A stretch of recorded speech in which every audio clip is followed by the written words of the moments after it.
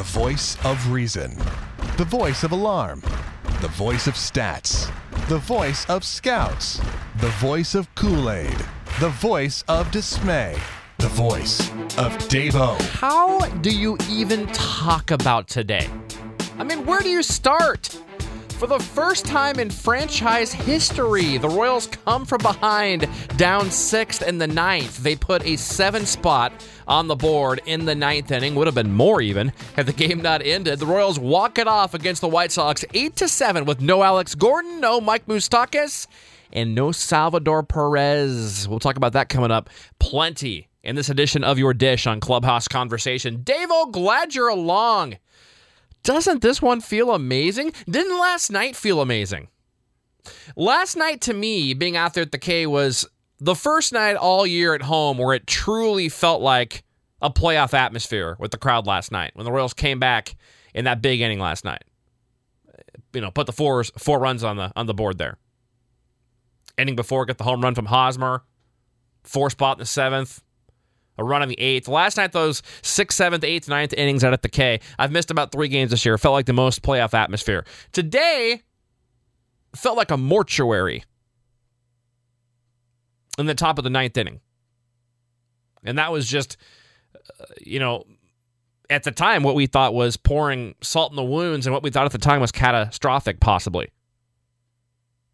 Both for the short term and the long term for this Royals season. And we're talking about, of course, Salvador Perez. And let's get to that play here in a second. First, though, our player of the game is Brett Eibner. It could be a number of guys in this game. It really could. But it's Eibner in the 9th inning alone after being 0 for 3, who hits a double, then scores a run. And you think that's probably it for him. He comes up again with the bases loaded and 2 outs. 10-pitch at bat. You know what happened. Shoots the ball hard right past Abreu into right field for the game-winning RBI. So 9th inning alone for Brett Eibner. 2nd day in the big leagues. How about 2 hits, a run, and an RBI in 1 inning alone? And again, would have been more than 1 RBI had the game not ended there. So, wow. I don't even know what to say here. We'll come back to the 9th inning. We're going to go over this inning and how remarkable it was. But let's start with Salvador Perez. So top of the 9th inning, the Royals are down 7-1. And Chien-Ming Wang allows a single to Tyler Saladino. All right, whatever. 7-1, game's over. In fact, I had tweeted about 2 minutes before this, as it's 7-1. I said, well, Chris Sale's xFIP is a little higher than his ERA, actually well over a run, so more regression is on the way soon. I like the Royals to win tomorrow. Tough loss today. But I'm being positive, I thought, at that point. I mean, that's a pretty positive thing to say, isn't it? You're facing potentially the American League Cy Young winner this year, and you're saying, I think there's a good chance you could win tomorrow. This one's, tough loss, but you just move on. I think that's a pretty positive tweet. I'm not hating there. I'm just being realistic. You're down 6 going into the 9th inning, right? So, a little base hit there, whatever. Who cares? Game's over. We're going to beat Sale tomorrow. And then, pardon my French, we'll just say ish got real in a bad way. Adam Eaton, 2-2 count after getting a night off last night because Robin Ventura is Robin Ventura. Even after a rainout, decides to keep one of the best WAR players and all of baseball out of the game. Adam Eaton, 2-2 count. Little looping popper between Wong, Cuthbert, and Salvi. And again, you know what happened by now. Cuthbert comes in pretty much in a sprint. Last second, hears and sees Salvi. Both guys were kind of calling for it, but Salvi, the latter one, the much bigger one. And of course, the team captain, or at least he should be, reigning World Series MVP. I guess Haas got it. Do they even have a captain? I don't think they do, actually. I think Sweeney's the last official captain. But, Hosmer, Moose, Salvi, Gordo, maybe Kane, your captain types in this ball club. But anyway, that doesn't matter. That's beside the point. So Cuthbert yields, even though it's an easier play for him. Tries to get out of the way, kind of does a little slide, and you know what happens. Right in the knees with Salvi, takes him off his feet. Salvi calls the training staff out right away after already injuring his left knee in the past and needing surgery a few spring trainings ago. And, Royals coming against these very same White Sox last weekend, with Alex Gordon and Mike Moustakas. Moose out for the season. Gordo out for another 3.5 weeks because of a collision. And you think right away, you're like, no, not the ACL again. Moose, very similar play, tears his ACL. Salvi, who's the toughest guy in the game, never comes out of the game. Calls out the training staff right away. It's pounding the ground. And it was like a mortuary in there. It really was. Because, man, I felt bad for Cheslor Cuthbert. It ends up being a quad contusion. That's me knocking on wood, because we heard that Mike Moustakas, what did I just say? We heard that Mike Moustakas had the knee contusion. That's what we were told the first couple of days, and it became a torn ACL. So I'm going to trust the Royals training staff and Nick Kenny, because they're the best in the game, and I'm pretty sure they wouldn't come out and say that if it wasn't 100% accurate. And I'm sure, especially after the Moose one, that they're going to triple and double check it and quadruple check it. So I believe, knock on wood, it's a quad contusion. And if that's all, Sean Newkirk, I'm going to give him a shout out from Royals Review, put a nice tweet out. Make sure you follow Sean if you don't, where he compiled a list of guys who have had quad injuries. He couldn't find one with a true quad contusion, but found a couple of catchers who had gone through it. It appeared, anywhere from 3 to 6 weeks was pretty normal for any kind of quad injury. So this is a contusion and not a pull or a strain. So we don't know exactly, but I'm going to guess, knowing how important the legs are to a catcher especially, I'm going to guess it's a 3-week thing, hopefully. Hopefully. At this point, I think you and I both would be thrilled if Salvi's out for 3 weeks. I mean, when you're that close to losing another guy for a season, 3 weeks seems like nothing, right? Especially after you get a nice win. And let's get to this win. The Royals dodged the bullet. But yeah, I mean, at that point, so you're still down 7-1. And at that point, I've gone from we're going to beat Chris Sale to, oh, crap. And I'm reading Twitter. I'm at Royals Clubhouse. If you don't follow me, Davo, and the Clubhouse Conversation gang on Twitter, make sure you do. I'm going through my Twitter timeline and feed and seeing people say, even very respected Royals people say, well, I'll see you next April. If Salvi's out for the year, bye, it's over. And I'm like, come on, guys. We're going to lose today, but we're going to be a game and a half back. We got Gordo back in a few weeks. Chris Young came out the DL today. We got Mike Minor looming. Chris Medlin will be back. And I know these aren't like Hall of Fame, All-Star, in some cases even that far above league average players, but it's still a reinforcement. And, and Dayton Moore's got enough stuff where he can make a trade for a smaller batter arm if he needs to. The Royals aren't going to go out and make a Zobrist and Cueto type move at the deadline, probably, nor should they at this point, no matter where they're at. I mean, you don't want to sacrifice too much more of your farm system. The Royals really only have a few blue chip type prospects left in the pipeline, but luckily there's some guys that really having nice years down there. You look at the guys like Hunter Dozier, who's up at AAA now. Obviously, Jorge Bonifacio hitting the cover off the ball. Ryan O'Hearn promoted to Northwest Arkansas. Eibner, who just got called up. Cuthbert's been up and down. I mean, you go all up and down this. Merrifield, who's now up, and wow, we've been telling you about him for the last year here on Clubhouse Conversation. Spoke with him a couple years ago. If you haven't heard that Whit Merrifield interview, make sure you go to current player interviews here on the site and listen to that. Learn all about Whit. It's about a 20-minute long interview about his whole life growing up and everything. That's on here as well. But so yeah, and between that, you've got lots of nice arms like Alec Mills and Matt Strom who are on the 40. Miguel Almonte, and you go, there's plenty of guys. We've talked to so many of them here on Clubhouse Conversation. So, the Royals have enough pieces. They've got a good, they've got 15 to 20 pieces that, packaged together, 2 of them could get you a decent rental player for a couple months. But that's about all I would go this year. But my point being, I never even at that point thought the season was over. But, I'm thinking to myself, crap, we're in big trouble. If we don't have Salvi or Moose, the margin for error is like nothing at that point. I mean, and that's true. There's no doubt about that. The margin for error, for a number of reasons, which we know is not big for this team, but it's amazing. Here they are, a half game out of first place. They're in second place behind Cleveland, with Kendrys Morales hitting well under 200 and out with a sprained finger, with Mike Moustakas out for the year, with Alex Gordon out for a month total, with Salvador Perez out for a few weeks, with Medlin and Young, 40% of your rotation out for an extended period of time, with Lorenzo Cain struggling to start the year. When Gordo was in there, he was struggling. Brutal from Omar Infante. Pretty brutal from Alcides Escobar. You go all up and down, and the Royals are still winning baseball games. You can't quantify what they are. It's defense. We always talk about that, how you can't quantify the defense. Even that's regressed some this year. I'm not even looking at numbers on that. I don't trust any defensive metrics. With my eyes, I know it's regressed some this year, and obviously the numbers will bear that as well. That is true. I don't have those in front of me is why I'm saying that. I don't have any scientific proof in front of me right now, but I'm sure they're down the numbers. And from watching the games, it's quite obvious that Cain is not the same player defensively in center field. Gordo has lost a half step maybe in left. Escobar's not making some of the plays. And Fonte maybe has gotten even worse on defense. Hosmer is the only one that really has looked consistent. You've got Paul Orlando taking banana rats and right, bobbling around balls. So, Salvi's been a beast. Was gunning out well over 40%. So Salvi and Hosmer continue. Those two have elevated their defense. I think Hosmer and Salvi are the best they've ever been. But other than that, so a little bit, but still, with that said, the Royals are still, for my money, the best defensive team in baseball. So even with that, you can't quantify the defense. And they just know how to win. They know how to have good at bats. So they trust each other. They believe in each other. They just know how to win now. It's really a pretty veteran ball club, at least the core. Although that's not totally true now that everyone's dropping like flies every day. You've got all these rookies, but the funny thing is your guys like Eibner and Merrifield are older than Hosmer and Perez. So it's an interesting bunch. That's for sure. But anyway, back on track. So you're down 7-1. We're back to the top of the ninth now, right? Life's not good.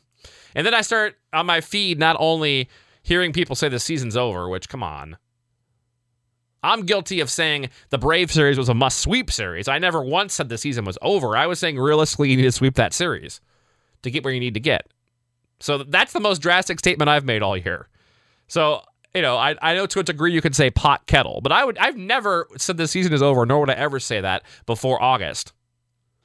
So, but, then it gets even worse than that. So even that statement's ridiculous. Then you see people blaming Ned Yost for the Salvador Perez injury because he should have taken him out in a 7-1 game. Well, what's funny is we all think the game's over, right? Why Ned Yost should not have taken him out. A 6-run game is not enough to take out your catcher in the ninth inning. It's fine. Leave him in. That's nothing. He did nothing wrong there.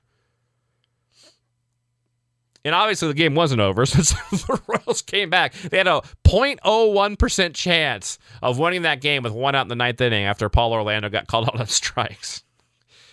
So Yost gets blamed first. Then I start reading some blame for Cheslor Cuthbert. Like, it's his fault because he didn't peel off and he took out Salvi. Okay, guys, come on, get a grip. Let's not be Cardinals fans here. But he's hustling his ass off. And I hope Cuthbert's okay, too, because he did get his first at-bat there with one out in the first pitch and got a single to kind of get that rally started in the ninth inning. And then his last time up, they brought in Gerard Dyson to pinch hit. So I don't know if that was just a matchup thing. We saw Cuthbert limping a bit, so hopefully he'll be okay. So you're just depressed, though. You're reading these people going off the ledge, and you understand it. You don't say anything. I'm talking in the third person here. I don't say anything. I'm just kind of like, okay, I get the frustration. It's a little irrational here, but okay. I'm depressed too. I tweeted, I don't know what to say. I've got nothing to say right now. And I had a that sick feeling in my stomach for about 15 minutes, 20 minutes. And then things started happening a little bit better after Austin Jackson strikes out. Todd Frazier, backwards K to end the inning. We go to commercial break. Still depressed. Yordano Ventura can't strike anybody out anymore, let alone get anybody out anymore. 7 innings, 6 runs, 9 hits for Ventura. The no walks was good. I'll give him that. The 7 innings was good. 107 pitches, so he saved the bullpen today. That is good. Royals only had to use up Mr. Wong out there. That's good. The bullpen will look really, really good and really strong for tomorrow and going forward with no off days for a few days here, so that's a good thing. You've seen more maturity from Ventura this year, by the way. I'll give him credit. He's not pitching well, but he's trying to be more of a pitcher. He's not throwing temper tantrums. He's not attacking players, throwing at players. He looks like a professional. So I'm gonna give Ventura some credit. With that said, he's having a bad year. Very bad year. 5.17 ERA now for Ventura, and the xFIP's even worse, if that's possible. He's not missing bats. He's had he's only had 2 good starts the whole year. So you add that to the 7-1 deficit. Who cares anymore? Orlando strikes out, and then I start feeling better slightly. Cuthbert gets a first pitch single. Okay. Brett Eibner, opposite field. I thought it was a home run off the crack of the bat. A double. Okay, cool. Eibner, very nice. Double. Second one in 2 days. All right. Omar Infante walks, which was a miracle. Bases loaded now. Okay, whatever. 1 out. Escobar walks? Okay, you're starting to feel a little better. This is kind of a cute story. They're not giving up. They never give up. That's cool, right? That's what we're thinking right here as we go along. Whit Merrifield singles, and then things get real. Right when that Whit Merrifield single deflects off of David Robertson, the closer for the White Sox, to score Eibner and Infante, it's 7-4 now. And you've got the tying run coming up with Lorenzo Cain. So now you're like, okay, well, we got a shot now. You're thinking to yourself, I don't want to get my hopes up too much. But I'm starting to feel I'm distracted from Salvi. I'm not thinking about that now. I'm in the game again. I'm starting to feel a little bit better. And then Lorenzo Cain hits what was nearly a game-ending double play, but gets down the line, hustles his butt off Tip of the cap to Kane. Gets a run in. It's 7-5 KC. Okay, runner at first, 2 outs. Hosmer's coming up, 1 swing of the bat. Last night, Robin Ventura was an idiot and brought in Dan Jennings to face Hosmer with first base open. The Royals down 1. Hosmer gets the base hit. I don't know why you would pitch to Hosmer there and not just walk him and go to Perez. But and today I understand, no, you don't walk him there.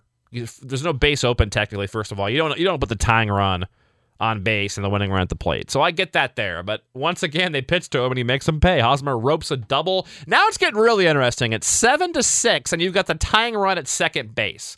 Tommy Canley comes in from the White Sox bullpen for Robertson. The Royals knock out the White Sox closer. But Drew Butera is up. This is Salvi's slot in the lineup. So you haven't thought about Salvi for about 5-10 minutes now. And now you're like, oh, crap, Salvi. Oh, please win this now, especially. And just like Game 4 in Houston last year, Drew Butera again comes up with a huge at-bat. Didn't you almost feel like he was going to get a hit there?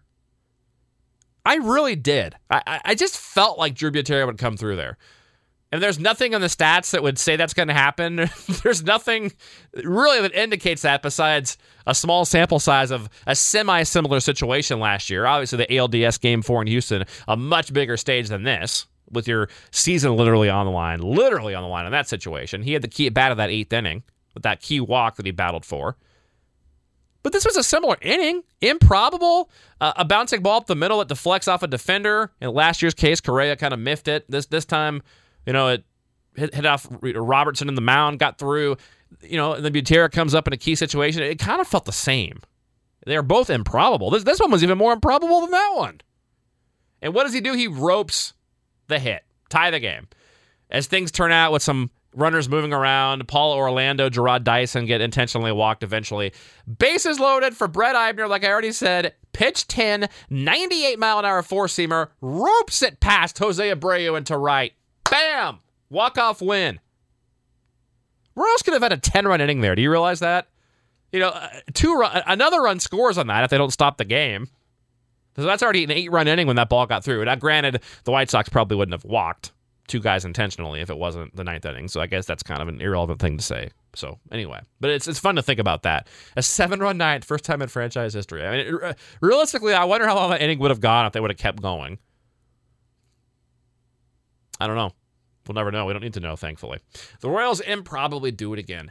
26-22. The Sox now 27-23. One last thought before we get to tomorrow's series finale and looking at the matchup.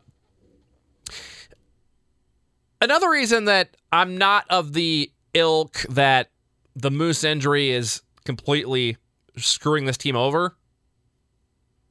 Well, first of all, the Royals have some guys that can play third base, which is a good sign. They've got Cuthbert.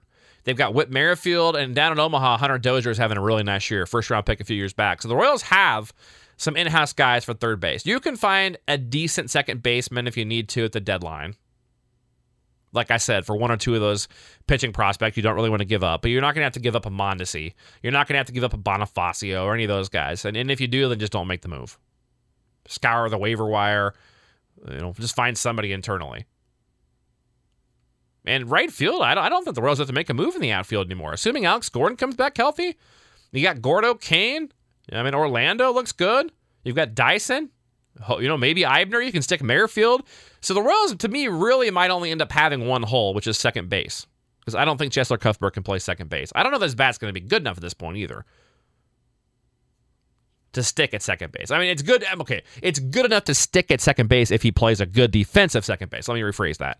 Obviously, if he plays a good defensive second base, he's an above average, most likely, you would think, or at least league average. We don't have enough sample size, but I think the eye test, probably he's an average offensive second baseman in the American League right now. I can accurately and pretty confidently say that. But he's not because the defense isn't good enough. So you can't. My point is the bat's not good enough to put him at second for the lack of range if he's not going to hit amazing. So to me, that's another reason why. But the main reason that is, let's go back to give Dayton Moore another pat in the back and more credit. For years, as Royals fans, or at least me, you look at teams like the Twins and the Cardinals, right? Teams regionally around here who win year after year for a good decade or whatever. And they always have these annoying players. You'd always say, okay, they're going to suck next year. They lost, Pujols is too recent of an example. But, they lose a player like a Pujols or whoever. The Twins, Torrey Hunter goes away or whatever. They always lose guys or somebody gets hurt, and you see Nick Punto come in. or Bo Hart plays for the Cardinals. He's bringing these guys like Jamie Carroll. I mean, these players that you're like, these guys suck. I've never heard of this guy. And they just have these bouncing balls through the middle and bloop hits. And you'd all say, wow, they're so lucky. Like a lot of the teams say about the Royals now. Oh, they're so lucky. They just get singles and hit holes. You know what? Not really. A lot of teams have been doing that for a long time. It's a credit to what the Royals are doing. They're not rushing guys.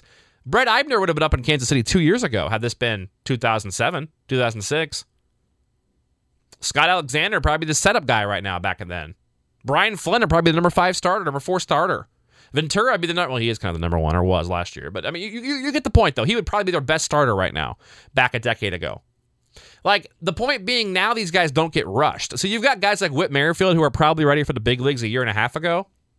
For sure last year. You've got guys like Eibner, same thing if he's healthy. And you've got more guys down there that are ready. Plenty of arms. I mean, you see guys, the Royals cast off their 40. Lewis Coleman's got a prominent setup role for the Dodgers.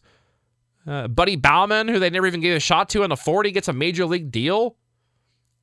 Before the steroids, Daniel Stump, who was at Northwest Arkansas last year, makes the Phillies major league roster as Rule 5. Like, I mean, that's my point. My point being, let's not act like it's the end of the world that Moose is out or Salvi's out. Dayton Moore has done a fantastic job. Just because this system doesn't have guys that are Hosmer or Moose anymore, I agree there's no perennial all-star type players probably in the upper levels right now. I don't know that any of these guys you can say are big league all-stars. Cuthbert's not. Merrifield's not. Eibner's not. Hunter Dozier's probably not. He could be a damn good player. Who knows? He's got first-round talent. He's put things together. But my point being, yes, you're right that they don't have the Baseball America top 100 prospects anymore. But they have guys who are baseball players, who are pros, who have won together, who have come up together. It's this whole atmosphere. It's back to what Dayton Moore said when he took over. We're going to, no sunglasses over the KC and the hat. We're going to wear a uniform the same way. We're going to win. We're going to have fun. We're going to graduate each level together. We're not going to rush guys. We're going to do this the right way. And that's why we're seeing that pay off now. We've already seen it pay off with the World Series back-to-back years and a fun year in 2013. But now we're seeing depth that the prospect lists don't talk about. No one talks about Whit Merrifield. No one talks about Brett Eibner nationally. I mean, yeah, they make the Royals top 20. Well, I don't even think Merrifield did, actually. Eibner has been off and on.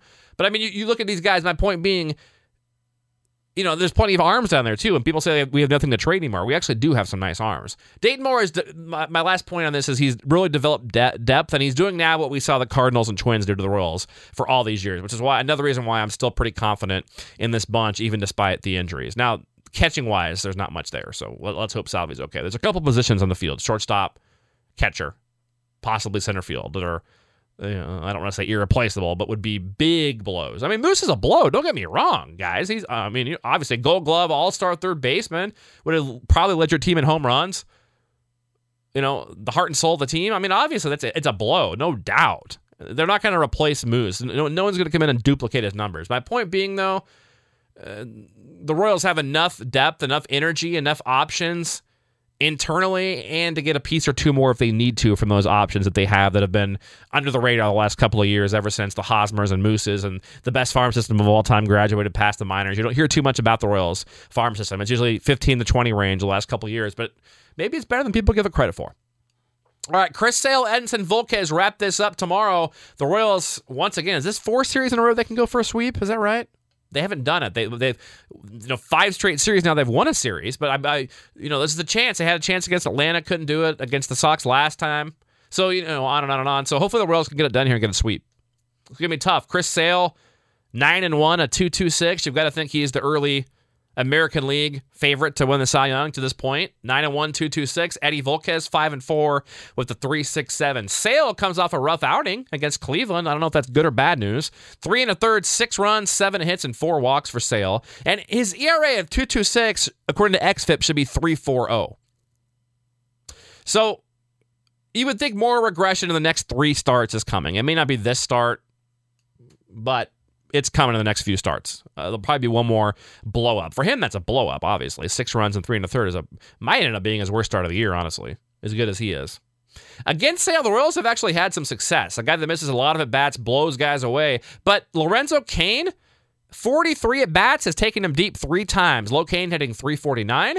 Eske took him deep in 52 at-bats, 385. Haas, 303 and 33 at-bats. Paulo, 2 for 6 with the home run. Butera, 0 for 2. I would imagine the Royals have one left-handed bat in the lineup tomorrow, and that's just Hosmer, which is not really going out on much of a limb because do they even have any other left-handed bats? Actually, now that I think about it, do they?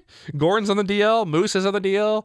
Do we have any left-handed? We have a switch, but Kendrick is not going to play. He'd be right-handed anyways. I guess that's not really much of a stretch since there aren't any other left-handed. Oh, there's Dyson, sorry. So Dyson won't play, but that'll be it. So, yeah, really going out in a ledge here on these predictions tonight. Eibner is yet to see him. Merrifield, Cuthbert, the other guys that'll be in the lineup tomorrow. Now, Eddie Volquez comes off 6 2/3 against the Twins on Tuesday, allowing 2 earned runs on 6 hits. Only one White Sox has seen him 10 at-bats or more and hit 300. That's Melky Cabrera with a home run at 348. So Eddie really has held the Sox down pretty well. Well, this is a much longer dish than I anticipated. I thought it'd be 20 minutes. We're pushing 30, so we'll get you on your way here. Be back with you again tomorrow on Clubhouse Conversation. Make sure if you haven't listened to it yet, the Glenn Sparkman interview I published the other night on Wednesday, the 2014 Carolina League Pitcher of the Year, Wilmington Pitcher of the Year, coming back from Tommy John. Talking about the under-the-radar guys, another guy that hopefully, if he comes back from the injury strong, will be another guy under the radar. And he's the kind of arm, him plus one other guy, is the kind of arm that could get you a nice second baseman for 2 months. Not a Zobrist, but not an Infante either. So the Royals have the means to make this move if they have to. Now, hopefully they won't trade Glenn because I love Glenn, and I'm a big fan of his. So check that interview if you can. I've also got an interview with a top 20 Royals prospect, probably a top 10 at this point if you updated it right now. Mid-season, the top 10 for sure. Who am I talking about? He's in Omaha. We'll speak with him coming up in a couple of days as well on Clubhouse Conversation. Until then, have a great night and go Royals. What a day, and thank goodness Salvia appears to be okay. One more time. Knock on wood.